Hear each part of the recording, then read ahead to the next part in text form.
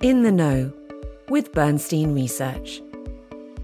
Welcome to In the Know with Bernstein Research. In this series, we discuss investment controversies together with what is top of mind and in the news with Bernstein's research analysts, who are in the know.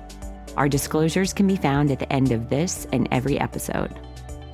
We are with you today for a special In the Know, reporting live from our Pan-European Strategic Decisions Conference in London.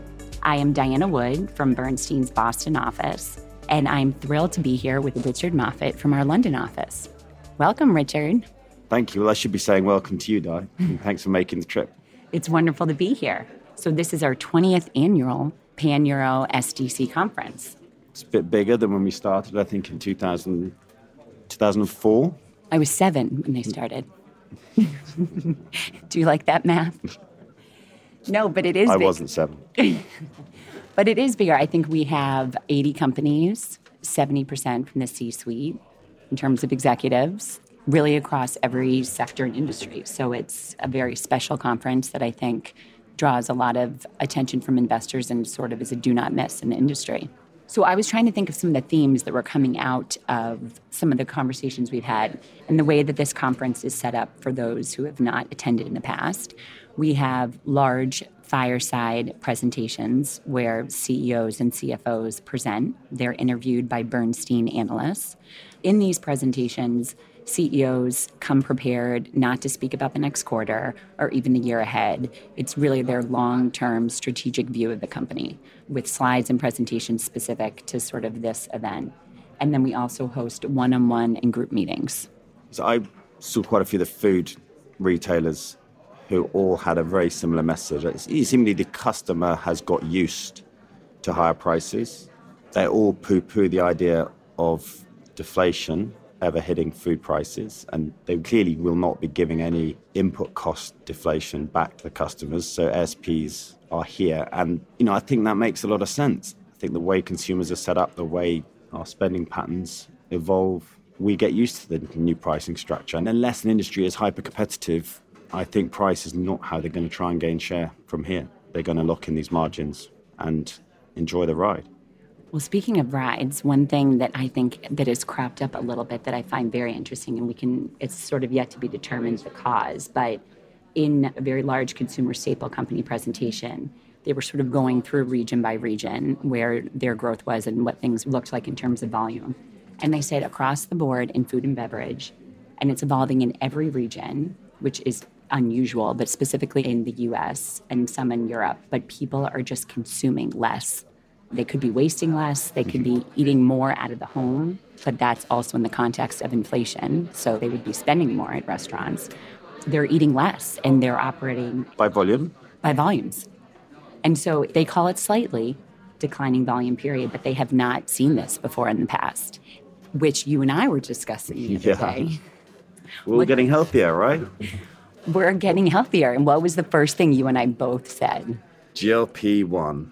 It can't be yet impacting. There can't be enough people taking GLP-1 yet to impact US food. I don't know. But maybe. It is the topic du jour, I have to tell you. And I think that people are spending, again, this is a very Bernstein-esque type of controversy and issue. It's not potentially, well, we're starting to see it this year. Let's see if it holds true. But this is in the next couple of years. Is this the new way people consume, which is just less? Yeah, I think she says, but I think also the impact of GLP-1s across the whole healthcare space is something that people need to get a very close eye on. I mean, the few of the corporates here in the space, I wouldn't say we're underplaying the impact of GLP-1s, but they sort of see it as this is a complementary treatment. Okay, we target the obese population, they're a big customer base for us, but only, if some of those people get less obese, then we will still be able to serve them, they will still need our products. But I think from what I'm seeing, I don't think the data is out there to confirm that yet. I do not think we yet know just how prevalent and widespread the use of these drugs will be. And from what I'm hearing, and I know it's very anecdotal, but every time there's a new study, they look retrospectively and find another use case. And by all accounts, this stuff works, right? We are talking very material impacts on people's health and improving a whole load of conditions. So yeah, I think this is one every corporate in this space needs to be very sure they have a plan around how this is going to impact their customer base. I agree. One thing that it seems to not have been impacted yet was spirits consumption. I personally agree with that thus far, but I think it was interesting to see how companies are thinking about, their brand management and marketing and sort of in a post-pandemic world, how they're targeting consumers. The other that came up within the transport and travel space, not surprisingly, was Saudi Arabia. And this was an airline looking at how they're expanding and their presence in various regions. And they're very sort of bullish on Saudi Arabia. Someone said it's the new Europe. They've obviously, in this energy environment and in general, have accumulated a huge amount of wealth. I feel like my husband talks about, it was so controversial with his friends, the Live Golf Tour. Oh, yeah. Okay. So I'm not as versed enough in golf to go down that. But they're front and center. There's a ton of investing. They have smart initiatives. They're not just the biggest. They're looking to put the longest, sort of deepest things to work. As a country, a society, and a culture, they have a lot to offer for visitors. Airlines in general, I think what's very clear from the airlines is that pricing, demand is still incredibly strong. Consumer is still choosing to spend their savings and choose experiential products and spending more of their wealth on that rather than goods. Yes. And I think that's been well flagged. That's been happening since COVID. But even China, we're seeing the same. There's been talk, the economy hasn't recovered, but travel is still booming. And I think this is the interesting for the airlines, that they've got very high ticket prices now, but there's just another 150 million people sort of knocking at the door trying to join this global travel party, and they are still coming. So I think definitely that's still an interesting space. It is. Speaking of transportation in general, I know that we both sat in on some interesting automotive meetings. And there's a real change in that industry. I mean, these are no longer manufacturers of cars. I mean, some of the things you heard. We won't say which one. One company said that jewel is not going to be made on any random platform, referring to the beautifully designed automobile. And I think the other quote, we're a designer, not a manufacturing company, which is a complete change on history. So this is the way EVs are going. And I think that was coming through from a lot of these players. The future of the automobile is tech, it's customer experience, it's interaction, it's connectivity. And they all talk about just buying in the powertrain, the battery. It looks that a lot of that will be commoditized and common. Mm-hmm. And the future of the automobile, which used to be based on sort of, did people believe in the engineering and the engine and it's far more about the brand. And that ability, as Apple have done with all sorts of consumer products, it's that ability to put the existing technology together in a way that the customer loves. I completely agree with you. And that was similar to one of the meetings, a different one that I sat in on, where the CEO said, the four things that matter now as an automotive company are software, silicon, data, and connectivity. EVs in general, that's just the tip of the iceberg. But if you don't understand those four factors, then you're going to be sort of in a load of trouble. And he said, to your point, that, cars won't just be cars. They'll be computers on wheels. They'll be connected mobile devices capable of running the most advanced systems. And they're going to continue to target the standard consumer that they are, but the Generation Z, I still think I'm a millennial, so I'm not Gen Z, but the Gen Zs that are coming out and turning 20 and want a car, and some of them don't even want to buy a car. It's a subscription-based economy. They want to be able to have a subscription to utilize the car. But interesting, and again, without naming, he was talking about how people are hiring and including so much more sort of technology masters into these companies, and use the example of how, smartphones went from feature phones to smartphones like that, and the losers just kind of got crunched up on the way. And the future of these car companies, I think, is how they find that next leading edge technology, and they're early to it. And that's how they'll be successful. Well, that's the other smartphone insight was, have you tried using a Nokia phone to actually have a phone call? It's amazing. The sound quality is unbelievable and over-engineered, but the smartphone competitors realized we don't need to spend the money on high sound quality in a smartphone world. True. And this will be the same for autos. It is the ones that get it will deliver that experience, that product we want. And I don't think we know what that is again. Some of them are still talking about it's all for the driver. But I suspect that, it's no longer, the days of racing your car around I know. fast roads, I think, I know. are long gone. I know.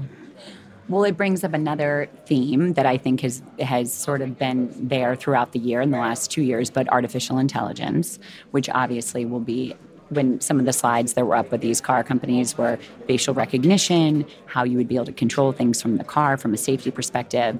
We actually had an interesting keynote speaker at our lunch presentation who went through the other side of AI, perhaps from an ethics standpoint, instead of just this very bullish revolution, sort of called into question or expressed the limitations of what AI might have. We think that it's going to rule the world, and I've talked about this with friends, the whole writer's strike, and it's kind of sad that humans, the original intelligence, the OG, one thing that separated us from the animals was our ability to have empathy and create and all of these other things, and the first thing we do is cut out the creative processes with AI.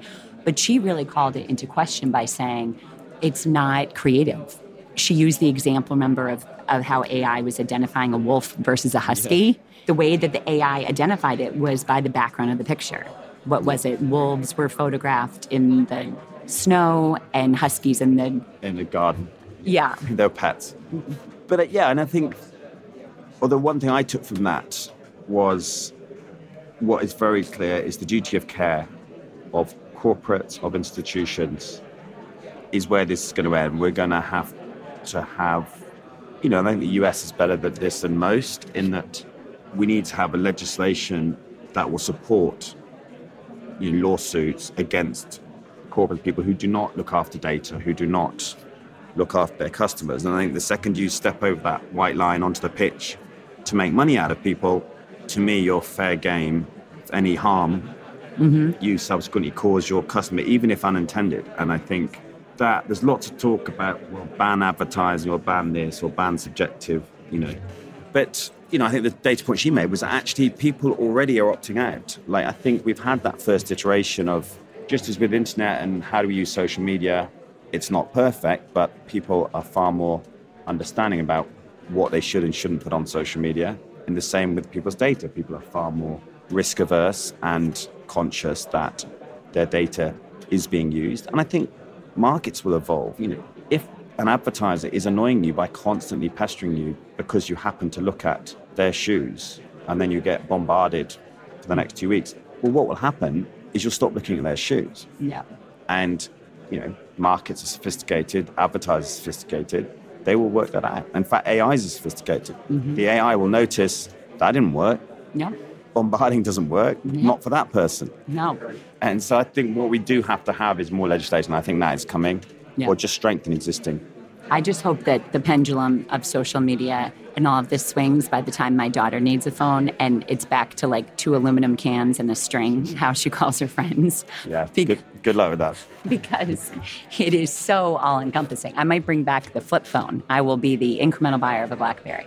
As someone at the beginning of that journey with an 11 and a 13-year-old, I think the genie's out of the bottle. But kids are smart. Yeah. They get it. They see people around them. They see the car crashes, and they work it out.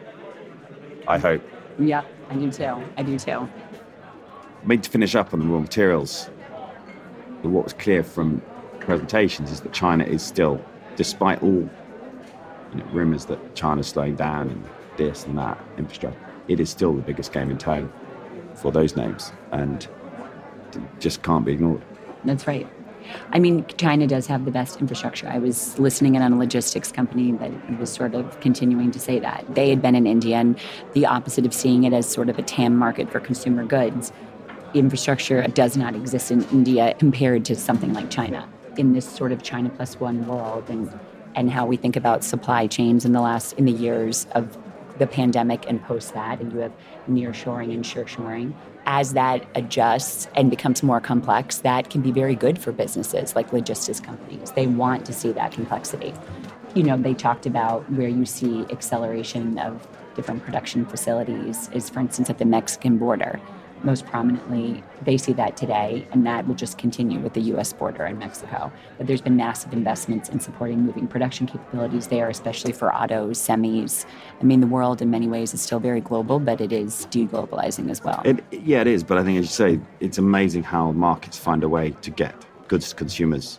And I think the other thing we've learned is that it's a nice idea to say we're going to bring everything onshore, but the manufacturing capacity in China, I'm pretty sure it's 3/4 of at least the world's manufacturing capacity. You just cannot replace that without hugely impacting the price of your goods and therefore the demand. Yes. And so that ship sailed. I mean, I suppose one very anecdotal thing coming out of here, just completely unrelated to corporates, is a certain website which is shipping goods directly to people from China at ludicrously cheap prices.